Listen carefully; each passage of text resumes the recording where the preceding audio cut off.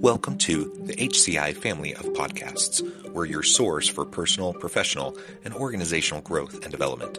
We share our own original research, explore industry trends, and interview executives and thought leaders from across the globe. Join us for practitioner-oriented content around all things leadership, HR, talent management, organizational development, and change management.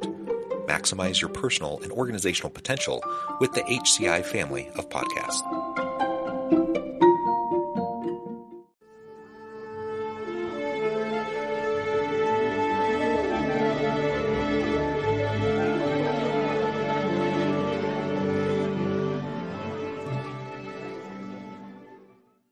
Sophie Thompson, welcome to the conversation today. Thank you very much, John. Pleasure to be here. It is a pleasure to be with you. You're joining us from Birmingham. I'm south of Salt Lake City in Utah, and today we're going to be talking about using virtual reality for upskilling and professional development. A super fun space to kind of explore, and this is really the crux behind your whole business, and so I'm really excited to explore this with you and to pick your brain and to get some really cool insights into this emerging area of professional development and upskilling. As we get started, I wanted to share Sophie's bio with everybody. Sophie Thompson is the co-founder and CEO of Virtual Speech, an award-winning education platform that combines e-learning with practice exercises online and in virtual reality. Sophie started Virtual Speech in 2015 as a way to overcome her fear of public speaking using VR. Since then, Virtual Speech has developed a catalog of 30-plus courses focused on communication and interpersonal skills, from public speaking to active listening, leadership, sexual harassment prevention, and more. Virtual Speech has helped hundreds of thousands of people across 130 countries to improve their skills and confidence using VR. And Sophie has appeared on BBC World News, Forbes, the Wall Street Journal talking about VR for learning. A wonderful background. Anything you would like to highlight by way of your personal context before we dive on in? The only thing that I would highlight really is a bit more around how we first started, because people always find that quite interesting. So back in 2015, I was still at university and I had an assessed presentation coming up. And I had severe social anxiety at that point in my life. And so you can imagine my absolute fear, knowing that I was having to do a presentation in front of the class that would be assessed. And we created Virtual Speech as the first VR app to overcome the fear of public speaking, because we realized that virtual reality was uniquely placed to provide a psychologically safe environment to practice a skill like public speaking. And we all know you need to practice to become competent at something, but be confident at it as well. So that's how we started out. And then, nearly 9 years later now, things have expanded. Yeah, well, that's really cool. And I think we can all relate to the public speaking anxiety. I mean, I think it's kind of the rare person who doesn't have some level of butterflies in their stomach and feeling nervous and anxious about speaking in front of a group. I've always been jealous of those people, by the way, but I think they're the rarity. I think most people do have some anxiety. And so practice does make perfect, or at least practice makes confident, right? And then you're able to move forward without getting too caught up in your own self-consciousness. So using VR for that kind of practice, I think, is really tremendous. I remember years ago when I was going through university, I'm old, so, but 20 plus years ago when I'm going through university, we had lots of opportunities in our courses, around professional presentations and such. We just had to do practices again and again and again. And of course, it was always in front of students, which was helpful. We got live feedback and we had that experience. But that's a higher stakes, more time intensive kind of a way to practice than what you're describing. So maybe just parse that out a little bit. Like what's the value from your perspective? Say, just for a moment, we can continue on with the public speaking element to, say a university course where you're practicing presentations in front of a classroom versus using this VR approach. Yeah. So, I mean, you mentioned it briefly yourself around that it being less resource intensive. So in terms of resources at the university and time of other students. And one of the great things about practicing in front of other people is the feedback that they give. But some people feel awkward giving feedback that isn't glowingly positive. So with VR practice, you can get feedback through AI, which is much more objective rather than subjective, isn't worried about hurting your feelings, but also knows that we're not all perfect. So, for Hmm. example, virtual speech will give feedback on your use of hesitation words, how many ums and ahs you're saying, pace, volume, tone, eye contact, Hmm. listenability, which is about whether you're using jargon or not, as well as on the content of what you've actually said as well. So that can be anything from structure to asking you questions about the content that you've said.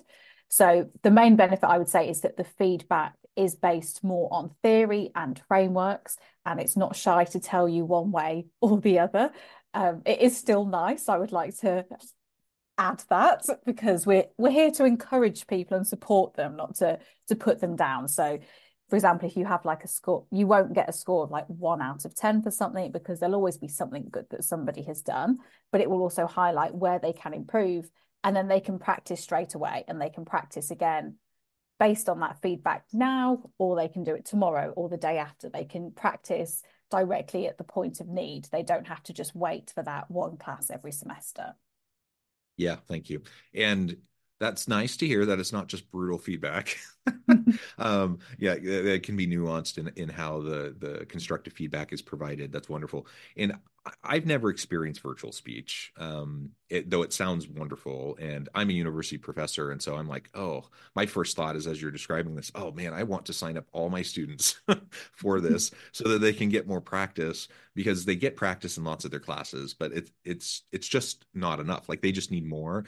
And I love the idea of just immediate thorough feedback for students that they can get through this kind of technology because there's only so much I can provide. There's only so much their classmates will provide, um, and they need to just iterate. They need to get lots of I think of it like with the baseball analogy. You just got to get a lot of at bats to get comfortable behind the plate, and it's the same thing with speaking. You just got to do it, and you got to get lots of runs through for you to feel more confident. And so I think that's tremendous. And I think this is different, but using some of the type of AI technology you're describing, my 10-year-old son, he's in grade school. And just last week, he had to submit an essay.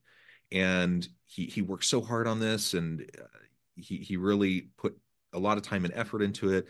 And then he was super nervous about submitting it. He finally submitted it. And then to my surprise, within like 5 seconds, he immediately gets back like this super thorough rubric with feedback on all this stuff because it was AI Oh, wow. feedback, right? And it was immediate. And I looked through, I'm like, wait a minute. And I looked through that and I'm like, oh my gosh, this is like really good feedback on his essay. And I'm like, the world is changing so much in terms of being able to leverage these technologies. Like, let's rather than just being scared of AI, like let's lean into this. How amazing for professional development and upskilling for people within organizations, if we can use this type of an approach. And he's just in fifth grade, a 10-year-old. But imagine if we use similar types of immediate feedback mechanisms with thorough, meaningful, constructive feedback for professionals, members of our team, etc. Yeah, it's just more efficient. And I mean, Yeah, from way a more. university professor point of view, you can have the AI feedback to provide very objective feedback, but Mm-hmm. then certainly with virtual speech, and I'm sure with other platforms too, you can send that recording to your professor so that they can listen to it too, and then you can also get their feedback. But you wouldn't focus on if somebody is saying lots of ums and ahs, or you wouldn't focus as much on their eye Right. contact. But that those are all elements of how you deliver a presentation, for example. So then you can focus on the bits where humans are uniquely placed to comment on, whereas the AI can focus more on the bits that is better at commenting on. Yeah, yeah, absolutely. Good. So we've been kind of talking about the origin story of virtual speech and public speaking practice, but you do a lot of different types of courses to help develop. Maybe describe another couple of examples around how your virtual reality is being utilized for upskilling and learning and professional development in the workplace. Yeah, sure. So, one of our most recent courses is focused around difficult conversations, and we leverage AI with that. And you can basically have role plays on demand. So, if you think of a performance review or a disciplinary, for example, those are really hard conversations to practice Mhm. for, especially if you're a new manager or it's one of the first times you're having these conversations. And it's important for people to be able to practice them so that they come at it from an angle that is empathetic to both parties as well. And so you can use VR and AI to practice conversations like that. So if you put on your VR headset, you're immersed inside simulated environments, which may be a one-on-one conversation. There may be more of a panel. So you might have an HR manager in there with you, with the pretend employee. And you have that environment which helps to evoke that emotional response to the learning content. And then you can role play exactly what you want to. So you can tell the software, I want to role play a disciplinary focused around misconduct. And then and then it will role play with you. And you will say what you want to say, and then it will react based on that, and it will respond based on exactly what you've said. The next level there would be practicing those conversations, where the employee is, say, understanding, or if they are very defensive and much more difficult, because you never know how someone is going to react to those kinds of conversations, or some phrases you might use that might make them react in a certain way. So being able to practice them and not knowing what is going to come back to you, because things like branched learning, you could learn the different ways that that's going to go because it's preset. But with Mm-hmm. using something like generative AI, I don't know how it's going to go. You don't know how it's going to go. And that's exactly how it is in real life as well. So having that role play on demand is I think, a game changer for practicing difficult conversations. Yeah, and again, role play is really important. That again is something I've done in the classroom with students in the university space, and I know this is something that corporations will often go through role plays in professional development spaces within their organizations, or an HR person will come over and talk with a manager to like role play with them how they're going to have this difficult conversation. That's great. And if you can still do those things, that's wonderful. The point here, though, is like, oh my gosh, the efficiencies of all of this, the scalability of all of this, like everyone, there's no bottlenecks around like a professor or an HR person going and meeting with, a manager. Like there's no bottlenecks. You can just practice. And I think about like the Star Trek holodeck. That's kind of what comes to mind when I think about this. Now, obviously, it's a little different because it's all virtual reality, but the same kind of thing applies. Like you can go in there, immerse yourself, and have real time, unique interactions by Mhm. providing prompts, and then roll with it. And we've all seen it in TV shows and in movies where things like that kind of happen. Like that sci-fi is like real life now. We can really do it, and it's really super cool. And we should be learning, like looking for ways to leverage that so that we can give people, I mean, real time, unlimited access to ongoing coaching, mentoring, training, and development without any bottlenecks. Yeah. And it has that element of continuous learning because, Mm-hmm. yes, you might practice one difficult conversation, but then the next difficult conversation you're having might be completely different. And we've programmed in certain rubrics into the feedback mechanisms too. So Mm-hmm. while everyone's conversation might be slightly different, the feedback you will get is still based on like core principles to follow to have those kinds of conversations. And I mean, similarly, if especially if we're talking about higher education, um, we also use it for job interview practice, where you can Mm-hmm. interview with a Yeah. panel for any role at any level at any company, and it will give each individual student feedback based on their specific performance, rather than just being like, you need to follow the STAR method or CAR method. We've programmed it in and said, oh, you could have used this example, and we even have suggested responses. So I mean, if there's a question of why did you apply for this role, and somebody just says, oh, it came up on my LinkedIn and I'm desperate for a job, obviously that's not the best reply. So it won't just say that reply wasn't ideal. It will say, this is what you could have said. And then it lists out, you could have said, you read this about the company, blah, blah, blah, blah. So it helps them in that respect as well. Yeah, yeah, I love it. We've already touched on it a bit, the AI component behind all of this. And I believe you use ChatGPT as kind of the foundation for this. Maybe describe that a little bit, how that's being used with virtual speech. Yeah, so we use GPT and other technologies to bring it all together. But there's a few ways in which we do that. One is around feedback, which we've already touched upon, and that's feedback on your delivery. So that's things like your eye contact, hesitation words, tone, etc., but also on the content of what you've said as well. So before generative AI, we couldn't provide feedback on the content. We could provide it on delivery, but providing it on the content was that next level. The second way in which we use Gen AI is around interactivity. So now that it can distinguish what you're actually talking about, it can now happen that the avatars will react based on what you said or how you said it. So, for example, if you are speaking too quietly or too slowly, the avatars might start talking to each other because you've lost their attention. Mm. Similarly, if you want the avatars to ask you questions, that throughout your presentation, they will raise their hands and you click on them, and then they will ask you a question based on what you've already said. So those questions aren't preloaded. That's the AI coming up with a question. Again, that's more realistic to what will actually happen in a presentation. And then the final way, and one of the most significant ways in which we're using Gen AI, is to have the role plays, which are amazing, but also have those role plays in additional languages. So we Mm. now have role plays in 9 languages at the moment. So pre-Gen AI, we just had English. It was effectively branch learning scenarios. It was slightly more advanced than that in that it could pick up on certain keywords, but it wasn't a free-flowing conversation like it is now.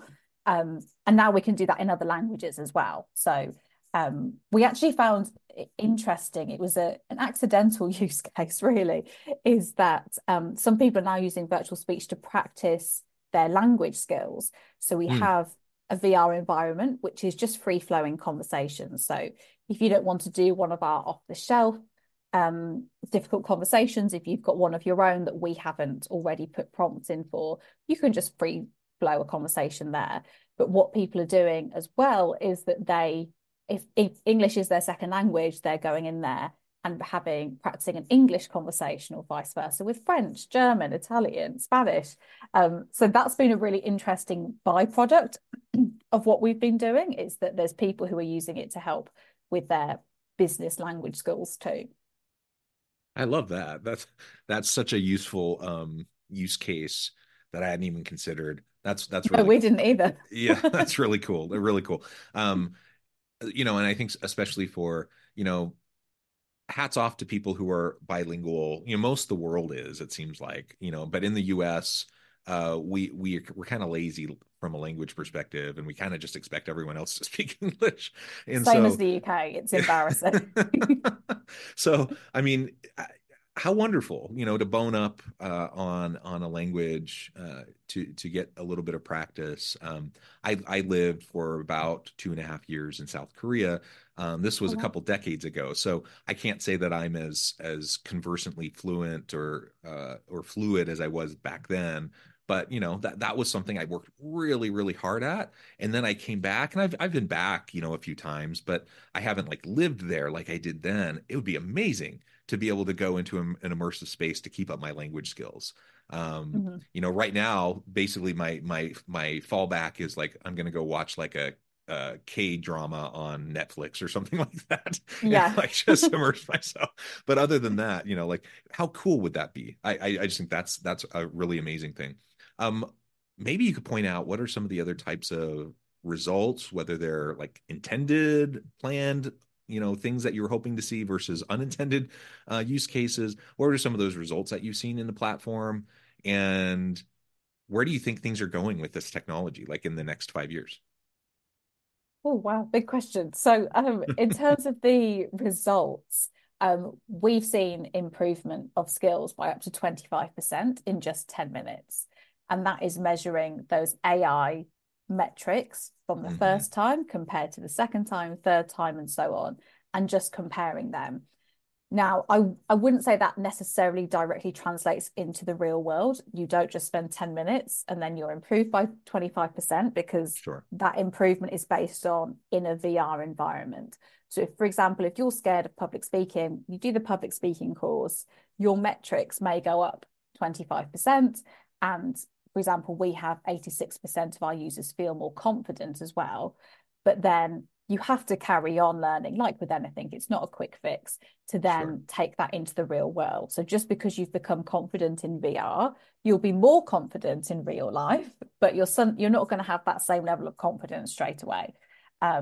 So yeah, even though there's that skill improvement of 25% in 10 minutes, you still have to keep working at that to translate that into the real world. Um, we've had higher retention rates, so retention rates of up to 75%. And that's just because people are learning through experience. They're not, the learning is much more interactive, much more active, very different to reading or watching learning material to actually being inside that learning material and inside that training rather than watching an animation, you're part of that learning experience. And the the last one, which I think is interesting, is around how much more focused and engaged learners are with VR and AI learning content. There is a natural way in which people become more focused in that they have a headset on their face. So Hmm. they can't be scrolling through their emails at the same time, or not as VR headsets are at the moment. But it's also because they have to be engaged for anything to be happening around them. So I think it's brilliant for making sure people are focused and people are more invested because the experience is about them. It's not just something they are passively reading or watching and clicking and hoping for the best or clicking until they get the right answer, then the quiz says they pass. Like it's much more interactive and personalized for their learning. Yeah, And I think, personalized. That's the point I really wanted to hit home on what you were just saying. That personalization of this professional development and upskilling learning and development process is so huge. I mean, that's yeah, like the Chris that's like the holy grail of what you want is for everyone to have real-time feedback, personalized learning. And when that can happen, of course it engages people more. Of course they're going to be more invested in their own learning because it's relevant to them. yeah, exactly. And that links to the second part of your question as well around where I think this technology is going. I mean, I wouldn't like to hazard a guess for 5 years' time because if we look at the last Maybe two 1 year. years, yeah. But in the short term future, I think personalization, using AI to personalize things is only going to rapidly increase. So whether that's analyzing for individual learning patterns, preferences, performance, and then tailoring the experience to each student. So, for example, in VR, that would tailor their literal experience based on where they're at the moment. And then also having more adaptive learning systems as well. So the difficulty can change based off where somebody's starting point already is, because nobody's starting point is exactly the same.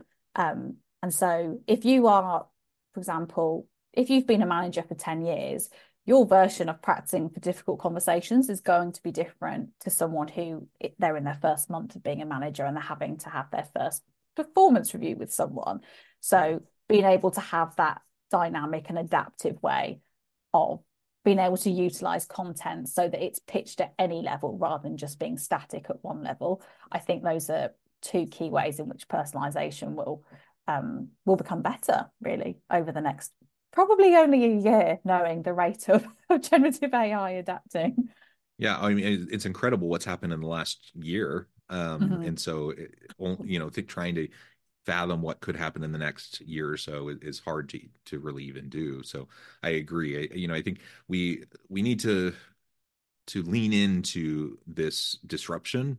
It can be a little uncomfortable, but man, the potential, the opportunities that are illustrated through your company and the offerings that you provide are tremendous. And so, I think despite the discomfort that some may have, let's explore these tools and these technologies and the use cases that can help us and help our people to be better, to be more fulfilled, to have more successful careers, and to help our organizations thrive and succeed.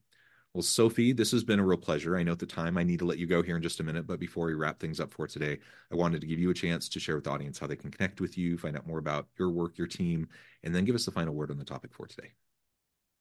Sure. So you can find me on LinkedIn. So it's linkedin.com/Sophie Thompson VR.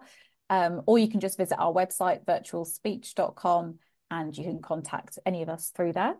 In terms of a final comment on the topic, I would say there is some discomfort around both VR and AI and this like sci-fi future.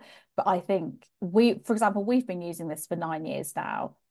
We've been using these technologies to improve human traits, and the irony is not lost on us that we are using artificial intelligence to improve human intelligence. But there's just so much opportunity that those can bring, and there are potential negative side effects, but there's also huge opportunity, whether that's to learn with others around the world, but in the same virtual space, to getting personalized feedback on any conversation or any social interaction. There's a wealth of opportunities. It's just, I think we all need to adjust to what we're best at and then what the AI is best at. I love it. Thank you so much, Sophie. It's been a real pleasure. I encourage the audience to reach out, get connected, find out more about what Sophie and her team can do for you. Check out Virtual Speech. And as always, I hope everyone can stay healthy and safe, that you can find meaning and purpose at work each and every day. And I hope you all have a great week.